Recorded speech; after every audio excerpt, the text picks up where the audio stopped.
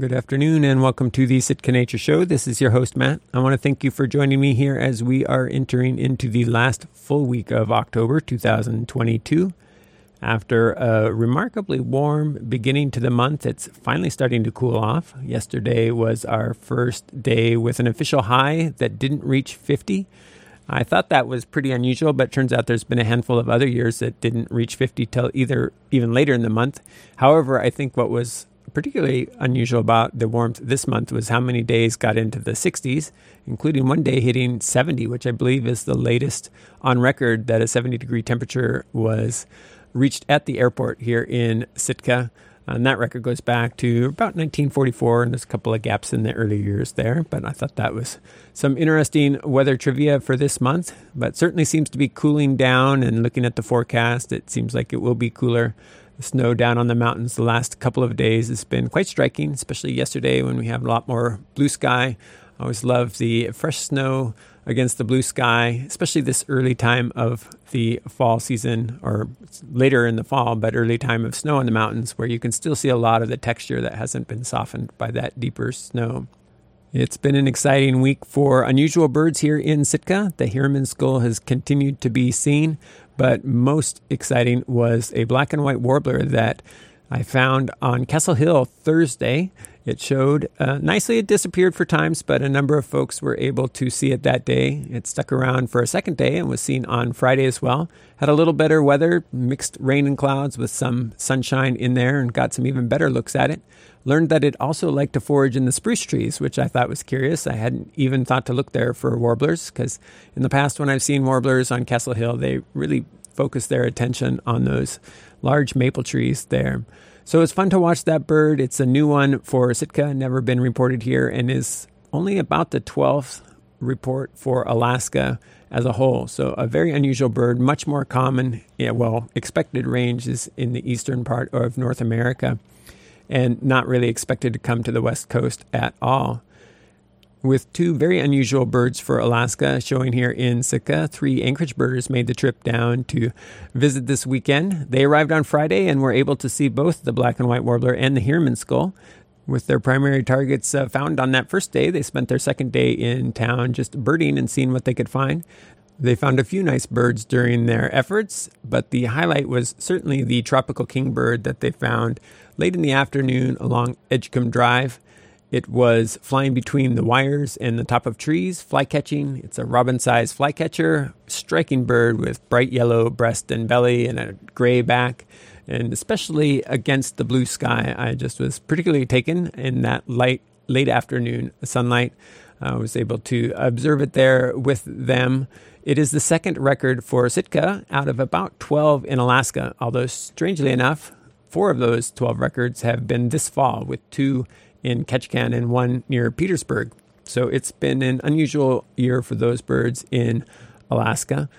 It is the time of year that vagrants like to show up. Well, I don't know if they like to, but they do show up. And I'd love to hear if you're seeing anything out there that looks a little different to you. Please feel free to send me an email, sitkanature@gmail.com, or you can get on Facebook and like the Sitka Nature page there. With all the birding excitement, I decided to dip back in the archives and pull out a conversation I recorded back in March of 2016 with Lynn Barber. She was just getting started on an Alaska big year where she tried to observe as many species as she could in Alaska. She ultimately finished the year with 307 species. By a large margin, as best I can tell, that is the most species anyone has yet reported in the state in a calendar year. We spoke about her big year efforts and how she got into birding, but we'll go ahead and join the conversation and talking a little bit about the big year birding she's done. You've traveled around North America doing a big year, around Texas, South Dakota, a couple different counties in South Dakota. And so then this year your husband works with the National Weather Service and got a job in Anchorage. And so you moved to Anchorage.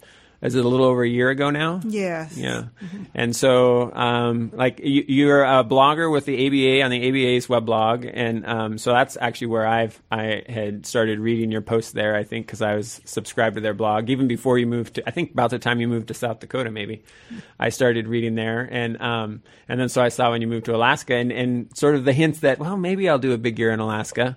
And it didn't take long. And so that's what brought you to Sitka then. We had a wood duck show up, I don't know, about 3 weeks ago, I guess, and I got a message from you on on Facebook, I hear there's a wood duck. And wood duck's one of those birds that in Alaska you can't count on. I mean, they show up most years, I think, but when you're doing a big year, you got to kind of go for it when they're there, I suppose. Race off. Yeah. So that's, and I guess you mentioned today while we were out, we did a little birding today. You got the wood duck right away, so that was, I'm sure, a relief. It doesn't always work that way. You spoke a little bit about birding in Alaska is kind of slow. You did seems like you did a bit of a race essentially at the beginning of the year to catch all those lingering birds that were still around as the sort of arbitrary date of January 1st. And so can you tell us a little bit about how it's gone for you so far? Well, the nice thing is almost every winter, almost everywhere you are, something is around that is wonderful, and you need to go get that bird first. And you hope that while you're going for the rarities that you'll pick up all the other little birds that are around that are the normal birds, so you don't have to go back and find them later. So there were a couple birds in Juneau and Ketchikan that sounded like I really wanted to get them. And so I planned to stay in Anchorage the first 2 days of the year and just get the regular normal birds in Anchorage and then go off to Juneau and Ketchikan. But shortly before the year began, a bird was reported in Kodiak that I had not seen in the U.S. of A. anywhere, common pochard, and it's a duck. And so I changed my plans, made last-minute plans, had to pay through the nose, and spent New Year's Eve in a motel in Kodiak so that I could start the year getting it, and I did. So it was the second bird of the year. The first one, I think, was a bald eagle. So, well, that's a good bird for the state, especially South Coastal Alaska. And so I suppose that's kind of the way that it goes. It's especially in a state like Alaska, it's big. Things aren't that accessible. It's not a lot of people birding. I mean, it's very, like, compared to I suppose when you birded in Texas, there's people reporting from all over the state. There are, yeah. Yeah. Early on when I started doing my first big year in Texas, though, it was just people are starting to get used to reporting online. Oh, right. It was only 2003, which doesn't seem that long ago, but... Yeah, it's changed a lot, and I guess even in the 90s, there were some phone trees around and email was just getting started. Right. And then probably people were, I guess there reaches a tipping point where there's enough people and sort of a critical mass forms, and then folks start looking for that and start having that be their default way of reporting. So I guess, so 2003 was your first big year that you did? Right, and actually I didn't think of it as a big year. Yeah. The year before, I'd been standing at a lake in North Texas talking to a birder who I hardly knew, but we were just chit-chatting, and we're still looking at the loons on the lake, but we were not mostly birding. We were just talking, and he said, "Oh, it's getting near the end of the year, and I've got to get my 400 birds for the year." And I thought, 400 birds for the year? And I thought he meant in Texas. Yeah. He didn't actually mean in Texas. He meant in the whole wide world, I think. But I thought, okay, next year I'm going to try to get 400 birds in Texas. Yeah. So I didn't actually think about big year. And about February, I was chasing some bird in North Texas, and I met a man who was doing a big year. Yeah. And I thought, oh my God. But I had other plans, and I left the country and been birding elsewhere. But by the end of the year, I was 5 shy of the previous record, but he beat the previous record by 15. Oh, yeah. So then I was hooked, but I didn't sort of get it together to actually do what I called a real big year till 2005. So. And so how much planning are you, so that first one where you kind of did a big year almost by accident. Yeah, I didn't really plan it. I just looked at the bird book and thought, oh, gotta go there. Gotta go there. Yeah. And so your 2005 big year in Texas, did you do quite a bit of planning? Yeah, I did. I made a lot of, I had lived in Texas 5 years, but I'd explored it because I was doing a thing that birders don't usually do, but I was trying to get at least one bird in each one of the 254 counties of Texas. Oh, wow. So I had explored by just sort of plotting out a route map that took me to like 6 counties in a day, and I would get something, and then I'd go to another county. So I knew some of the areas, but I hadn't been to many of the good areas. I just been past different counties. Yeah. So I had to plan and start to figure out where I needed to go and what areas were good. And there's some really good bird finding guides in Texas that I could just sort of pour through and plot my year. Yeah. So. And so Well, you've been a birder for a lot longer. So like you started birding, I think you told me earlier, at 7? Yes, at age 7. At least there's a little notebook that is dated when I was 7 years old. Oh, okay. And so, possibly I did before, but I do not know. Oh, wow. So do you have any recollection of what kind of got you started in birds, or is it just... The first bird I remember, my parents moved to the country when I was a little over 5. They moved from a suburb area, and they had bought a 160-acre rundown farm. And it had all these little lanes through the fields and around, and I would just, we were just free to wander where we were, and we all wanted to. My little sister would tag along sometimes, but mostly I would just wander off by myself. And the first thing I remember was walking down one of these lanes, and there's hazel brush, we called it, along the lanes, all thick brush, and a bird dove across right in front of me and dove into that brush. And I had no idea what it was or what was going on, and I stuck my nose in the brush, and there was a nest, and it turned out to be a brown thrasher nest. Oh, wow. So that's my first memory of finding a bird. Yeah. I've never seen another brown thrasher nest. Oh, you found it first time? Right. Huh.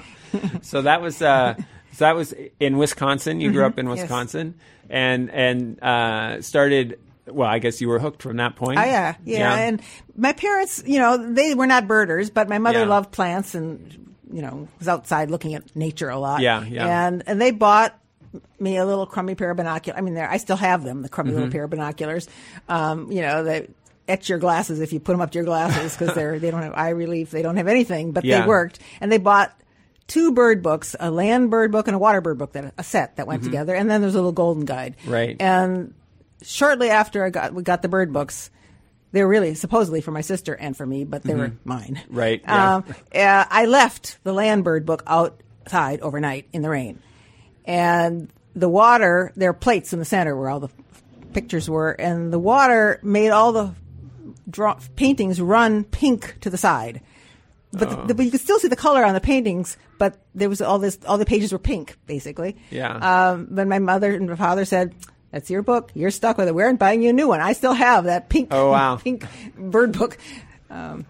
So from the very beginning, yeah. And so did you start? Of course, one of the fun things about birding is there's all sorts of different ways. You just watch the birds in your yard and never care even what their names are, anything, to the sort of extreme listers, which I suppose you're, at least in part, you maybe you span a whole range of that set, but certainly done a little more listing than most folks end up doing.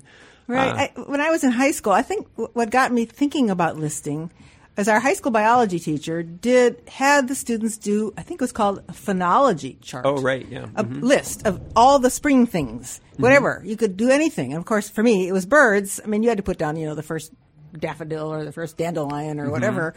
But I made a bird list, a separate bird list as part of that, and I illustrated it. Yeah. And turned it in, of course, got A++ on it. Yeah. And then I took advanced biology as a senior, and he had us do that again. And so I did that twice. And I had a year list. That's the first time I ever made a year list. Yeah. It was really a spring list, but it's basically a year list. Yeah. And I think that got me interested in doing it. And somehow I started making a year list starting January 1st. Yeah. Before I even had a clue what a big year was. I just curious how many I would get in a year. Right. Yeah. So. Yeah, it's kind of fun just to track. That's the sort of thing that I do. I don't have any expectation that I'm going to be breaking any records with but it's curious. Like for me, it's just interesting from year to year. I mean, is it pretty stable? I mean, there's always strange birds that show up, and there's always the birds that are there every year, and then there's the birds that are there sometimes. And then over the course of the year, just how many am I going to see? And so it is kind of fun just to keep track of that and then look back over time. Yeah, there's an astounding amount of variability from year to year. Some years doing 2 big years in Texas really taught me a lot. I mean, birds that I nearly felt like I was going to kill for in my first big year, fell into my lap early on. I mean, and the other way around. The things that, I couldn't get in my first year, I mean, they were easy, and they were other way around. Yeah, it's astounding. Yeah, it is, especially,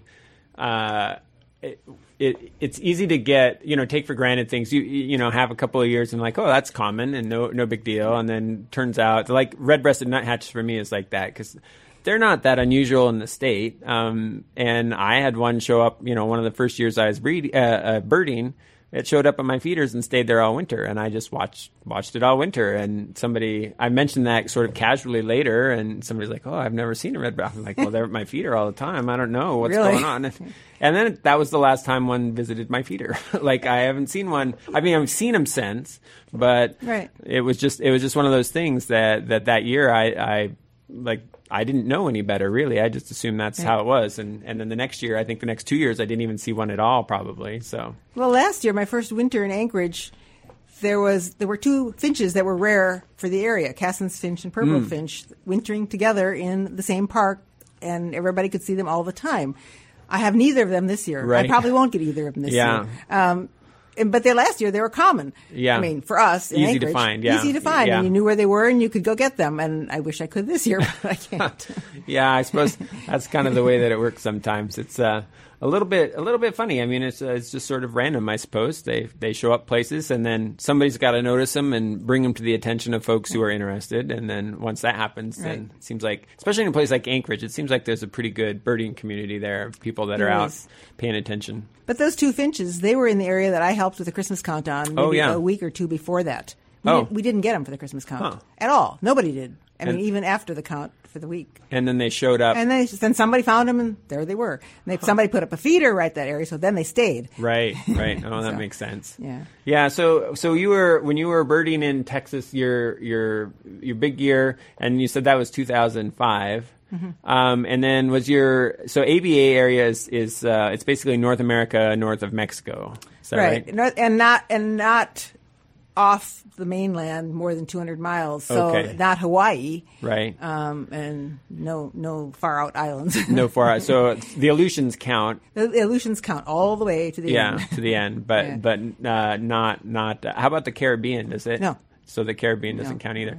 So when you're doing that, and so that's actually what they were doing in the movie The Big Year. It was an ABA Big Year. Yes. And it was They sort of played fast and loose with the facts a little bit. But, yeah. Well, and it was kind of loosely based on, I guess, the 1998 sort of birding season or year, essentially. And I guess, I mean, there's not that many people that have got over 700 species in a year, it seems like. That's still a relatively... No, there's a man who formed loosely a group he calls the 700 Club. Oh, yeah.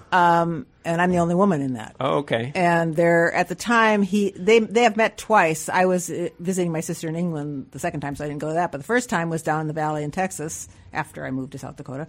And there were, I think, 10 men and me there. One person who was in that quote club was too ill to come, I think. Yeah. But so that was it. And then since then, there are 2 or 3 that have done that. Yeah. Yeah, it's been, that's one of the things, I guess, with the rise of the internet and weblogging and things like that it's actually, I caught the end of, I think his name is John Vanderpool. Mm-hmm. So when he got stuck out on ADAC in bluebird weather, it was kind of fun. I mean, I'm sure it was frustrating for him, but it was interesting because ADAC is so known for its bad weather. Right. And the weather was perfect, but it was the sensors that were down and they couldn't fly in. So then he missed some other, I think he ended up one off of the record at the time. And then I guess it was Neil Hayward, it's maybe a couple years ago now. Yeah. Who his weblog was called like the Accidental Big Year or something like that. I heard him talk. He was in Homer last year. He came up for the Shorebird Festival. Yeah, he was one of the speakers. One of the main guest speakers. It was interesting. I can't remember quite when I picked up his weblog, probably in the summer sometime, and then I went back and read it, and he was like, "Well, I got to March and realized I had a really good year list already, so I might as well go all in." And it seems like he broke the record at the time. And I think he pretty much did it full time. Yeah, after that. I think so. Once he started. And his employment allowed him to just abandon it for a while. And I guess that's part of the trouble is like you essentially to get 700 birds in a year. You're traveling to all corners of the continent. And do you have a sense off the top of your head how many of those are sort of expected regularly occurring birds versus ones that you're chasing vagrants? Because at that level, you have to chase vagrants. Well, you have to get a lot of vagrants. You have to get, I don't know. I had a list of all the American Birding Association classifies birds, and 5 is nearly impossible to get, 6 is extinct, and 1 is all the ones that are everywhere. Yeah. And you have to get all the threes, I think. Maybe one or two misses. I missed, I think, two of the ones I should have gotten. One was Boreal Owl, which I've seen 3 times this year already.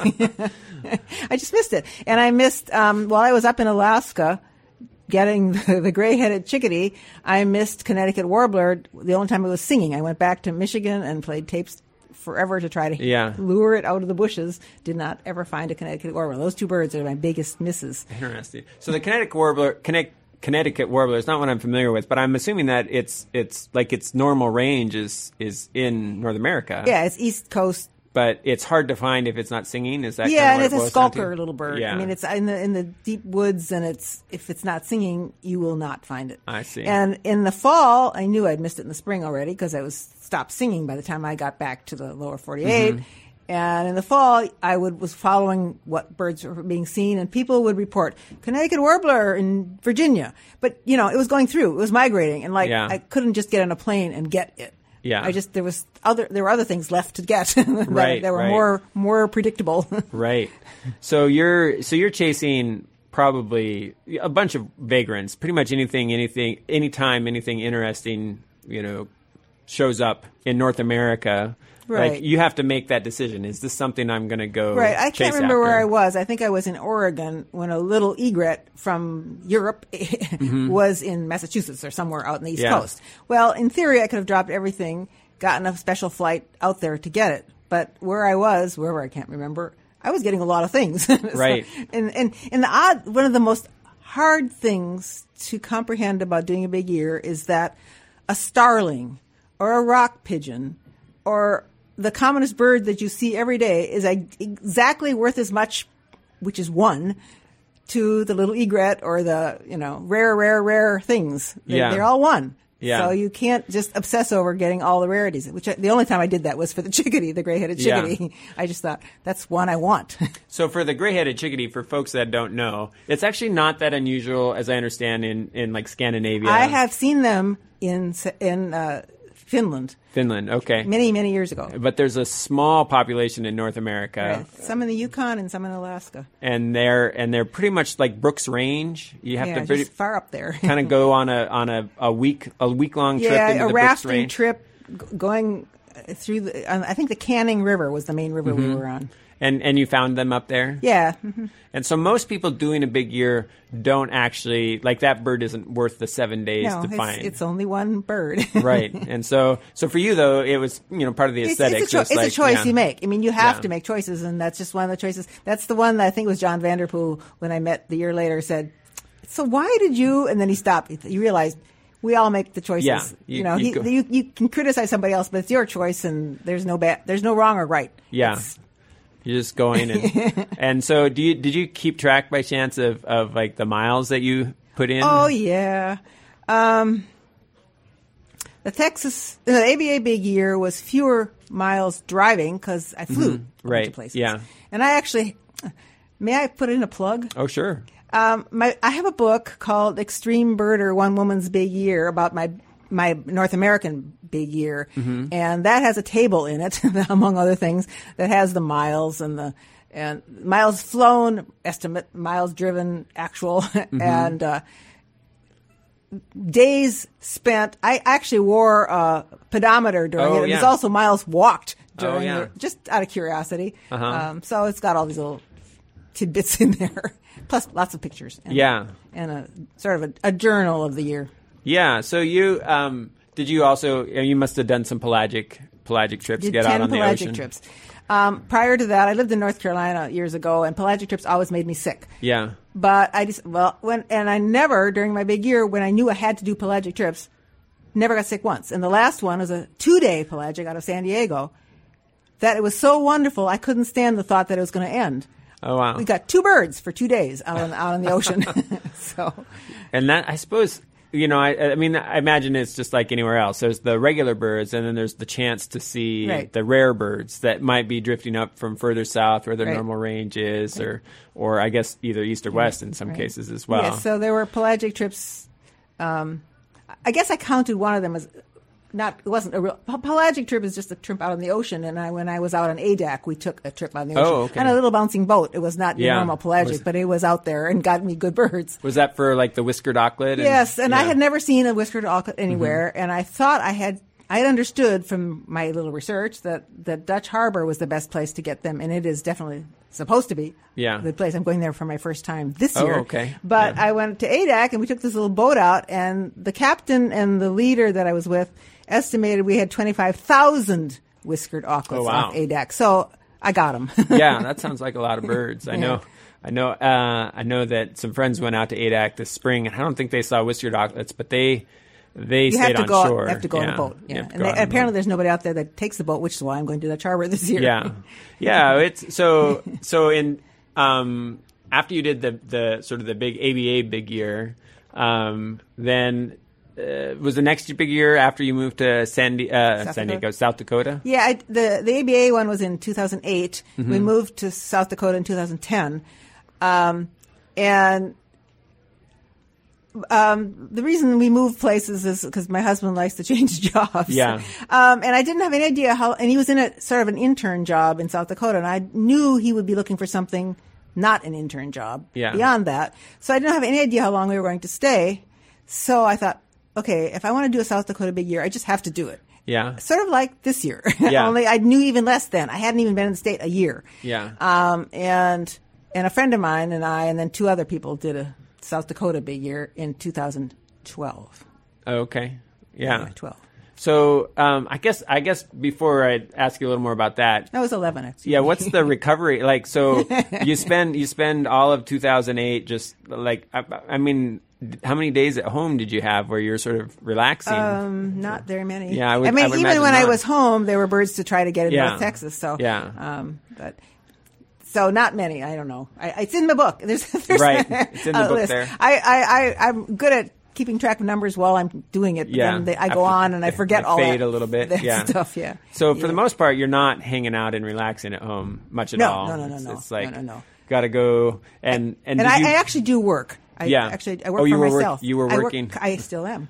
Working while doing that. I am a patent attorney. Oh, okay. But I'm a solo practitioner, and most of my clients are in Sweden, because one of my major clients in North Carolina many years ago was bought out by a Swedish company, and that company still, and another company in Sweden that have similar employees, overlapping employees, are still my clients, and so they're 10 hours ahead of me. So I wake up in the morning and check my emails.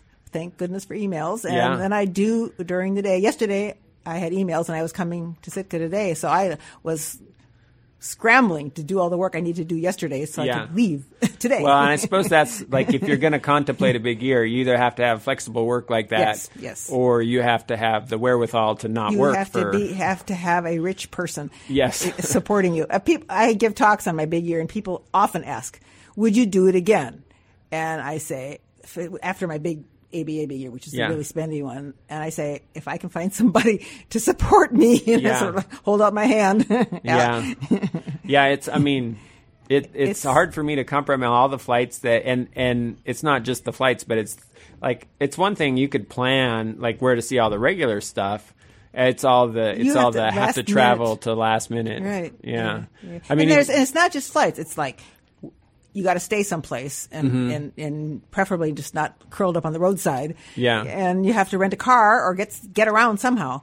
I mean, I understand the guy that did the World Big Year. Right. I mean, he was really good at finding local people to take care of him and let sleep on their sofa and take him around. And it would be you couldn't do it. It would be too expensive if you actually paid for all that. Well, and it's not, I mean, I think part of what happens in that in the way that he did it, where he never went home. I mean, he was he was on the road. Yeah, he was on the road for the entire year. I think he had 2 weeks in Oregon at his parents' house where he was catching the North American birds there, but essentially you're not paying for a house or rent, and so you're putting that money into to traveling, which it doesn't balance unless your rent is someplace like New York City, I guess. But but it still is. At least it's not quite as bad as people might imagine if they're trying to maintain a residence and do this. But it adds up quite a bit. And so for you, though, the excitement and adventure of it is worth the sort of the inconvenience. Yeah, and I have an extraordinarily supportive husband. After I read the book, The Big Year, which is what made me do my ABA Big Year, I was given the book, The Big Year, by a birding friend in Texas. Yeah. And I couldn't stand to read it because I knew it would do what it did. It would just give me, oh my God, I want to do that. Yeah. And so I read the book, and I did a rough calculation of how much in the book they must have spent to go the places they went. I just did a rough calculation. I told my husband. We both laughed about it, and it wasn't discussed. And then a couple months later, my husband said to me, when do you think we should get a second mortgage? And I said, what are you talking? What? He said, well, if you're going to do this big year thing. And I thought, oh my goodness. So then I went back to the drawing board and tried to figure out how to cut costs to actually do it right. But he knew I wanted to do it. He just, but he knew I was not going to agitate for something so outrageous. Yeah. So yeah, it's, I suppose Texas is a good place to be based out of because there's a lot of birds in Texas. Texas is spectacular. I mean, on my Texas Big Year, I got 522 species. Yeah. Now, a lot of those were rarities in Texas, but not so rare elsewhere. Yeah. So I only needed another 200 birds to finish up. You can get a chunk of those in Alaska, I suppose. Yes, Western Alaska. I was 6 weeks in Alaska that year. Mostly out in the west, or? Well, the North Slope for a week. Yeah.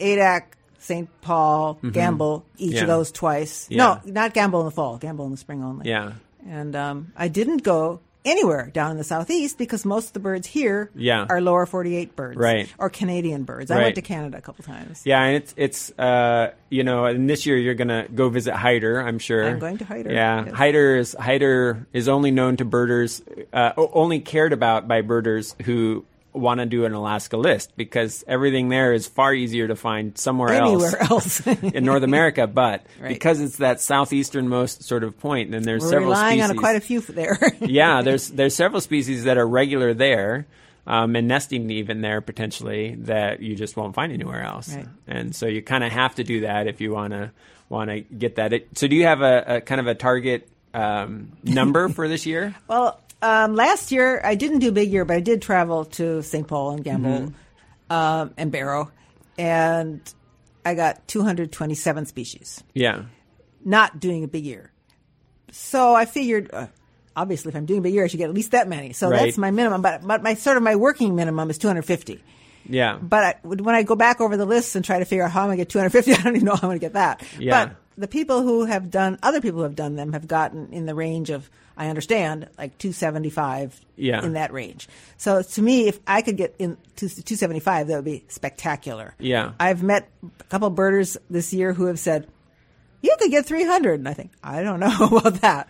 But anyway, that's the sort of ballpark we're talking about. So kind of somewhere between 250 and 300. Yeah. If I got 300, I'll just go die happy. Yeah.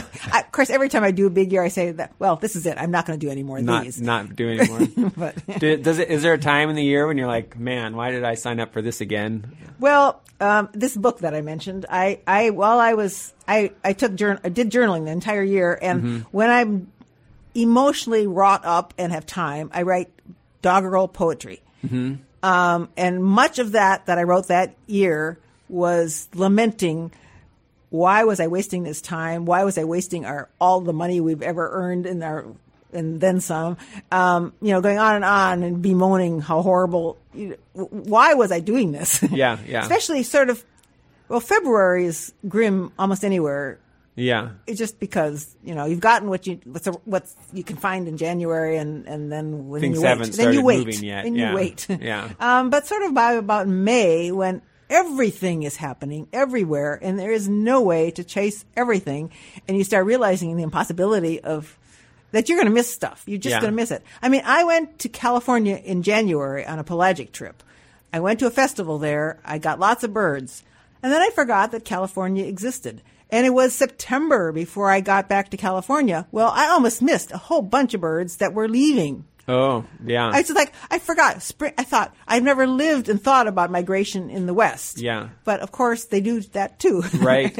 And so I was like, oh my God. So I went to California like 4 more times. catching all I took a bunch of pelagic trips, but I also did land birding. Every time the pelagic trips are canceled because of weather, which they were often. Yeah. So.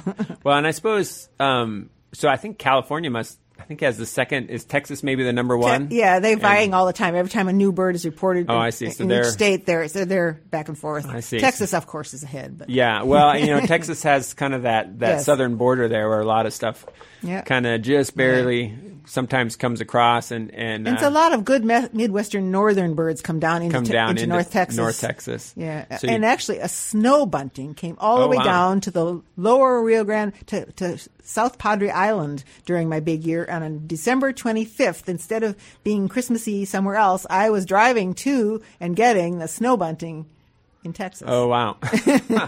Well, and, snow buntings, one I haven't seen here, they show up here not very often. They're more common in more open, snowy places. Right. We don't have a lot of open habitat here, but it is kind of interesting, the notion of vagrancy this last fall. Did you go see the yellow-throated warbler that showed up in Gustavus? No. So and usually I don't chase birds if I'm not doing a big year. I sort of resting my frequent flyer miles, trying to not use them up so fast. Yeah, no, that makes sense, especially if you're thinking about doing one. Yes, right. You just got to just close your eyes and pretend they're not there. Well, it was interesting because, that yellow-throated warbler was, and apparently they are not known for vagrancy in the West.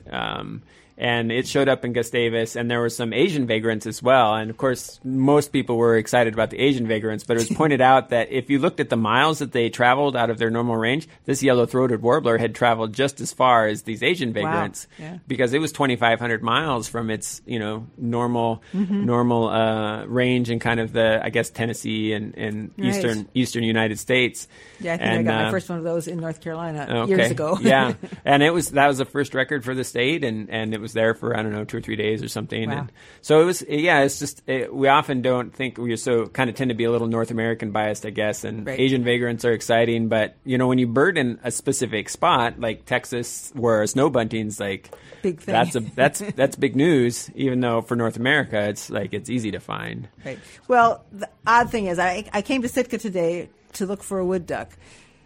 I lived in the east where wood ducks were like as common as mallards, or I mean, it's only a birder would set their minds so that things that were once common are rare. I mean, they're yeah.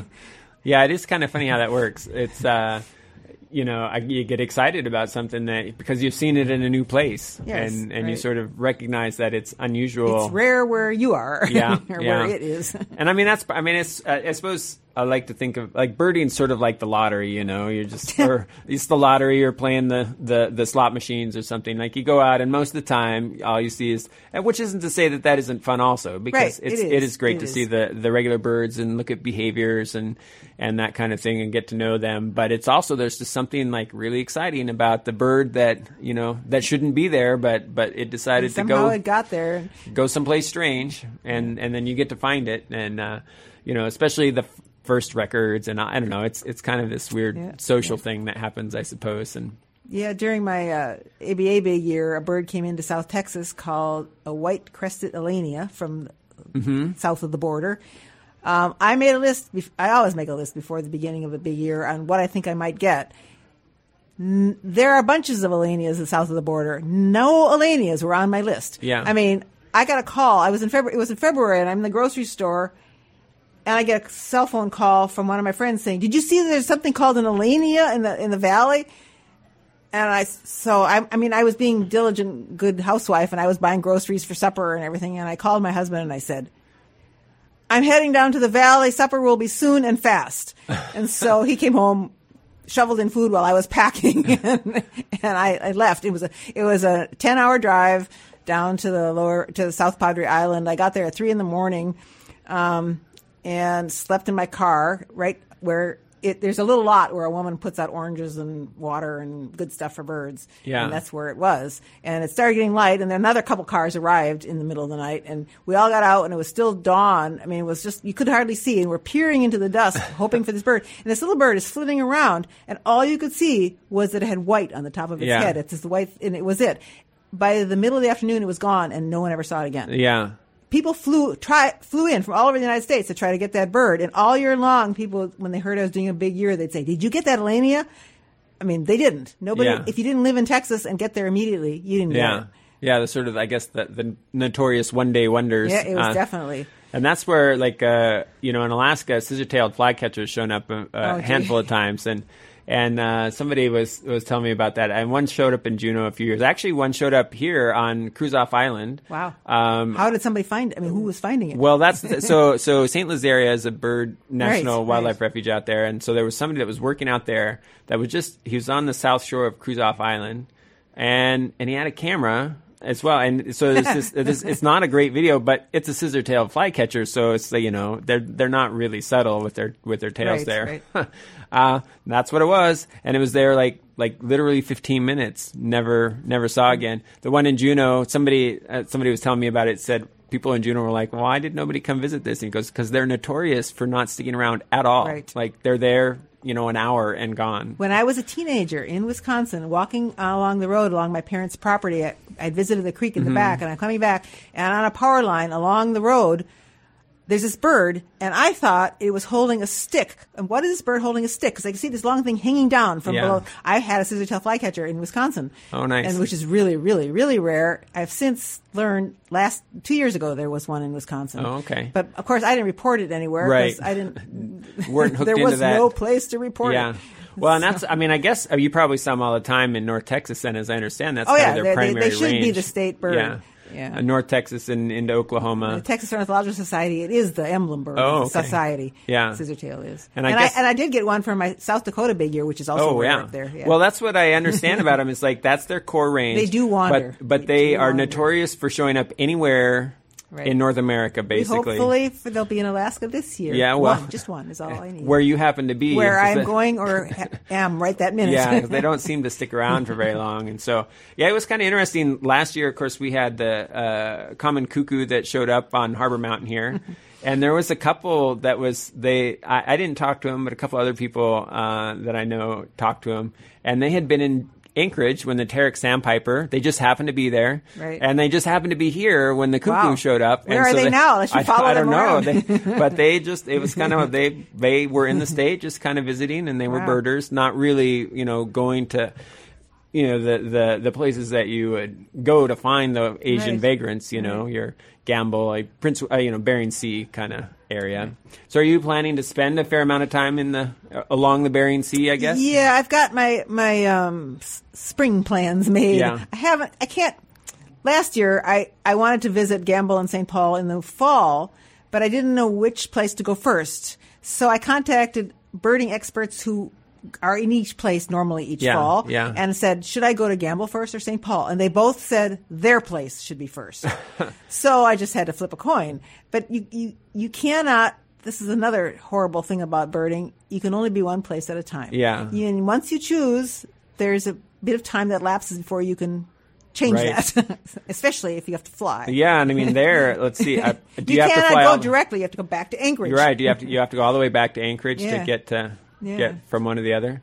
Yeah, those are hard to reach places, and I in some ways to say you just don't know what's going to show up at either one of them. Right. You don't. I mean, the little birdies that are wandering around from Asia haven't told anybody which place they're going to land. If anywhere, they may just land in the water and nobody see them. But it is kind of interesting. And so I suppose so you're going to spend a good chunk of the spring out there. Yeah, I'm going to Adak, and then I'm going to Gamble, and then to Nome. Yeah,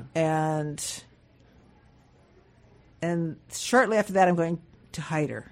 Hit the summer birds, and but there's some time in there, and it all gets sort of vague in my head. I've got this extraordinarily detailed calendar that I carry with me almost everywhere, but that I have to go up to the center of the state to get birds sort of from the Fairbanks-Toke border range.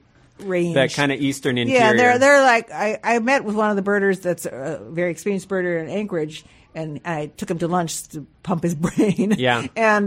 And he figured out about 6 species that if I went there sort of before June is over. Yeah. Anchorage Audubon is running a trip to Dutch Harbor, which I probably dumbly agreed to coordinate, and I'm going on it, but it locks me into going then. Right. So a bunch of us are taking the ferry from Homer to Dutch Harbor, Tustamina. the 4-day thing. Yeah. And I'm still in the process of working out the charter boat because it only holds 6 people, and there's a whole lot more than 6 on the ferry going over. So next week, I think I get to contact the people that are in the lottery, get to go. Well, and I suppose that's a difference with Alaska. I mean, maybe South Dakota is similar in some respects, but the season here is kind of short. It is extraordinarily short. And there's a lot of country to cover and to get the regular things even while not missing the vagrant season. Yeah. I mean, all these birds are not sitting still while I'm waiting for me to get there to find them. Yeah. So are you gonna go for the gray-headed chickadee this year? No. Or I've decided Alaska, I mean, it'd be different if in Alaska, that's a larger percentage of the time that I actually have to bird up here. Right. You know? Yeah, because, I mean, basically, you get all the regular stuff for the winter, and you pretty much have that already. Yeah.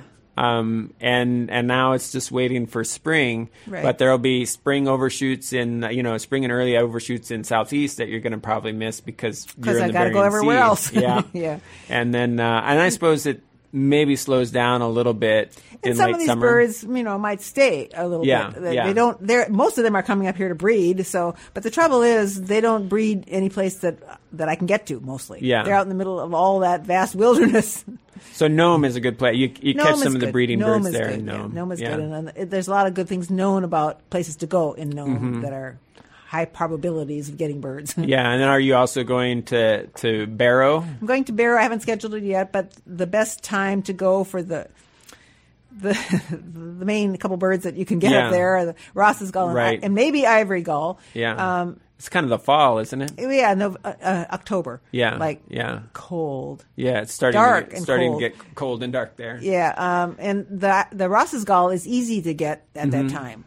I did this in my ABA year, and I went with a friend, a woman, the one that gave me the big yearbook. She and I went up there together, and we had the first day we were there 2 days. We didn't count the Ross's gulls; they're all going by west to east, or more or less.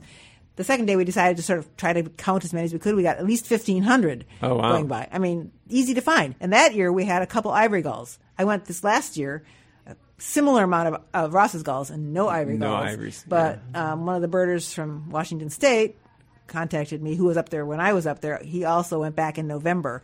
Ivory gulls were there. I see. So that's the fallback if I don't get ivory gulls in the spring and gamble or somewhere. Head back out to go. Well, and I suppose so in this I guess it's the early summer, like June usually is when you get those spring overshoots that are vagrant from the south.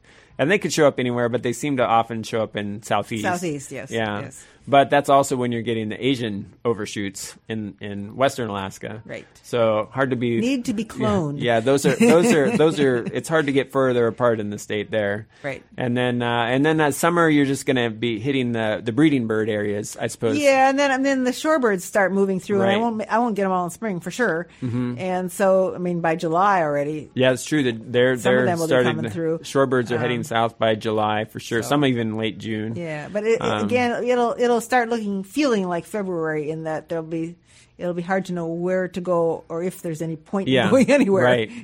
And then you start to get the fall misdirections in August Asian and September. Rarities come in the fall quite often. Yeah, and the same thing. The Southeast and Western Alaska competing with Asian and North American vagrants. Right. Both of which are good birds for the state, but so you just be zigzagging back and forth. Again, each one counts one, so you just have to decide which is maximize the ones. and I suppose in some respects, Southeast often these birds will end up wintering here. Yeah, Thank goodness some did this last year, so I was able to go down early and get the spotted towhee. Oh, that's right. Yeah, that's a good one for Western meadowlark. Oh, is that you got both of those in Juneau, or did you get the meadowlark in Ketchikan? Juneau. Okay. Yeah. Ketchikan often gets a lot of interesting birds in the fall, and has the other advantage of having Steve Heinel there, who's tirelessly, looking for these birds, and that definitely helps. It's very, very helpful when you go there. Yeah. So I just imagine you'll get to see, as part of what you enjoy about this, just seeing different places that you wouldn't otherwise have. Right, and I'm taking pictures of them all because it's in an astoundingly wonderful state. Mm-hmm. I mean, there's beautiful. I can't get used to being in the mountains all the time anyway. So, of course, I suppose Barrow, you don't have too many mountains. It is, I suppose, if coming from Wisconsin and sounds like the place you've mentioned, yes, Wisconsin, Fort Worth, Texas, and of course, now South Dakota was mountains. Yeah, Black Hills, but not quite the ocean and no ocean. Yeah, so it's actually I've never lived near ocean except in Alaska. Oh, okay. I mean, Texas is on the Gulf, but that's like 10-hour drive. Right. And North Carolina, you were inland? I was on Raleigh, which was a 4-hour drive, which still, Raleigh is a good place to bird because it has from ocean to the mountains. And a lot of spring migrants come up the mountains. So are you going to try and squeeze in a pelagic trip in the late summer, early fall? There's a Gulf trip across from Juneau. Oh, right, the ferry. Gulf, the Cross Island the ferry. Right. Or Cross Gulf ferry. That's the only one I know of so far. But if something else presents itself, chances are if I can fit it in, I will. Yeah, the challenge, Sitka is completely uninteresting for anybody from the lower 48 because the birds that they could see would be much easier to go on one of those trips out of Oregon or California. Right. The only thing that makes Sitka a little bit interesting from a pelagic perspective is that the shelf is close. But it's only interesting to state listers. And so, the pool of state listers is relatively small. I know that they, in past years, have run a boat out of, I think, Seward or Homer, and people in Anchorage generally, and a fairly large boat. But they run due south for 24 hours, and then they turn around and go back. Oh, wow, huh. And so they have done that when they've had enough interest. But it's kind of expensive because it's a big boat and it's a long run. Here you can go out and back in a day, in a small boat easily. But the challenge is the weather because it's a small boat. You have to not have terrible weather. And the best time of year for listers is, of course, the fall. Terrible weather. Yeah, it's the fall when it could be great or it could be really bad.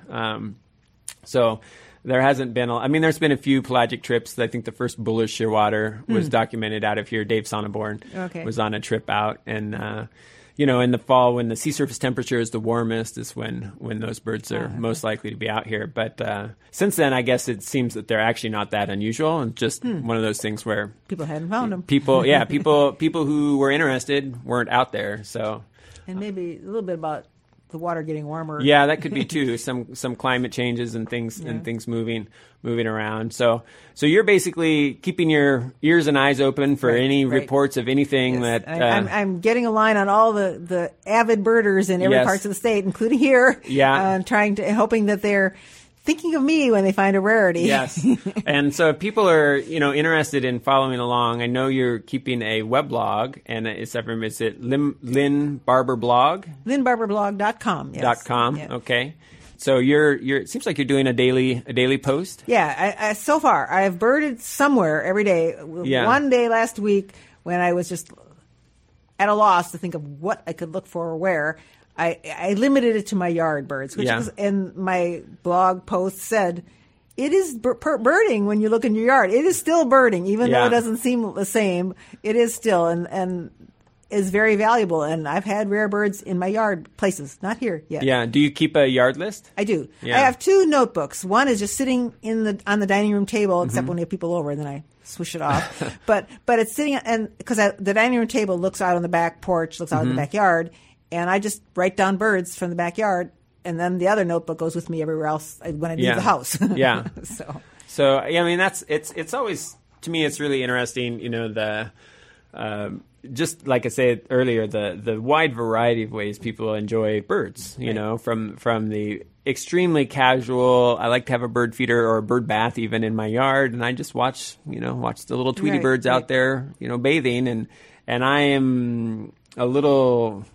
Quite a bit further in the direction of being compulsive about, I try to limit myself geographically a bit, or I do limit myself quite a bit geographically, but I want to know the name of everything and be able to recognize and tell you about it, where it's likely to occur here, when, and those kind of things. But I am less inclined to travel to see birds. Like I have friends that just like to travel, not necessarily because they're keeping a life list that they're growing, but because they like to see birds in different places. And so Yeah, and some people tend to think that the way they do it is the only right way. Yeah. But there is no right way. It's just it's your own thing. Yeah. And it's as important to you and as serious as you want it to be, or as fun, or as whatever. Yeah. And I suppose part of it for you probably get to meet a lot of different people doing this, especially in a big year style where you're right. You're introducing yourselves to folks who have seen something. And is that part of the fun of it? Yeah, it is. And also, when I met this big year birder in 2003, who was actually doing a big year, the first person I'd met who was doing that kind of thing, he said one of the values, he kept it pretty good. He did a sort of every week post on a website. That was before blogs were common. And he said one of the reasons to keep posting stuff on somewhere or making it public, he says there are a lot of people who can't or just don't feel like going on doing a big year, doing a lot of traveling, but they can live vicariously through you. And I thought, well, that's cool. People can read and think, wow, that's fun. Well, that was Noah Stryker's World Big Year last year. Like he posted, I think it was on Audubon.org or something, every day. Traveling around the world. And I heard about it. I think because I read the ABA blog, and so he used to post on there, and then he said he was doing this, and so I read every day. It didn't always post every day because of internet connection issues. Even here I'm having trouble connection right now. Just before I came over here. Getting the connection in, and so. But I enjoyed. I would never want to do that, but it was fascinating to just. It's like reading a novel, really. Yeah. It's somebody. It's somebody else's story. Yeah. Is he going to make 5,000 species? And he did. I think he got 6,000 in the end. Yeah. So and it was pretty impressive. And so I've also enjoyed reading your weblog so far.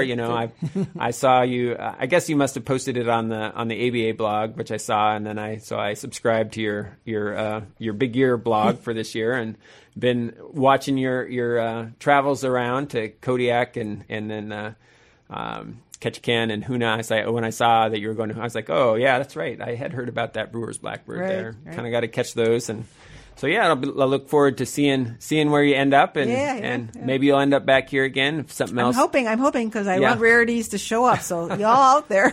Yeah, if anybody sees anything, there's a few things that seem to be. I think Western gull is one that has shown up here. That means we have to be out looking in our gull flocks in March and April. Always so exciting. Yeah, I kind of like doing it. It's just I have to get over there, during the day and have time to. Because that's it. It was just like 1,000, 2,500 goals out there, and you're like, well, let's find the one that looks different.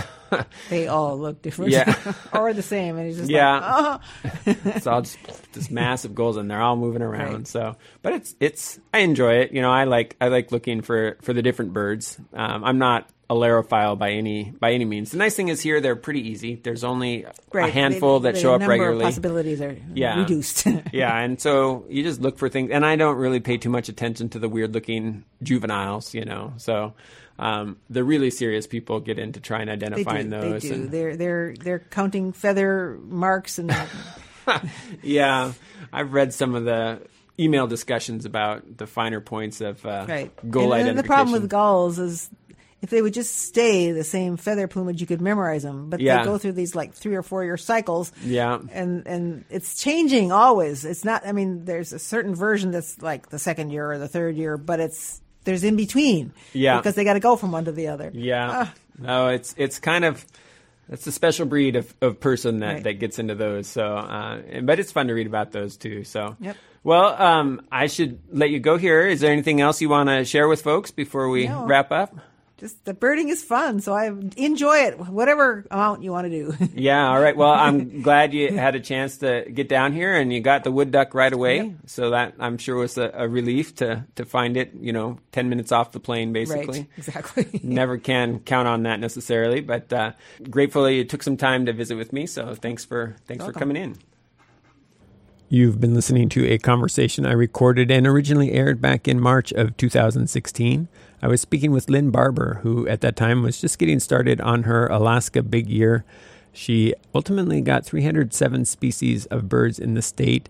As far as I can tell, that remains the most by a significant margin that anyone has seen in Alaska in a single calendar year. I want to thank Lynn again for joining me for the conversation, and thank you for listening here today. As always, I'd love to hear what you're seeing out there. This show in particular was inspired by the spate of unusual birds that have shown up, including a black and white warbler, tropical kingbird, and others. If you're seeing any birds out there that look a little different to you, I'd love to hear about it. Please feel free to send me an email, sitkanature@gmail.com, or you can get on Facebook and like the Sitka Nature page there. Until next time, this has been Matt on the Sitka Nature Show, KCAW, Sitka.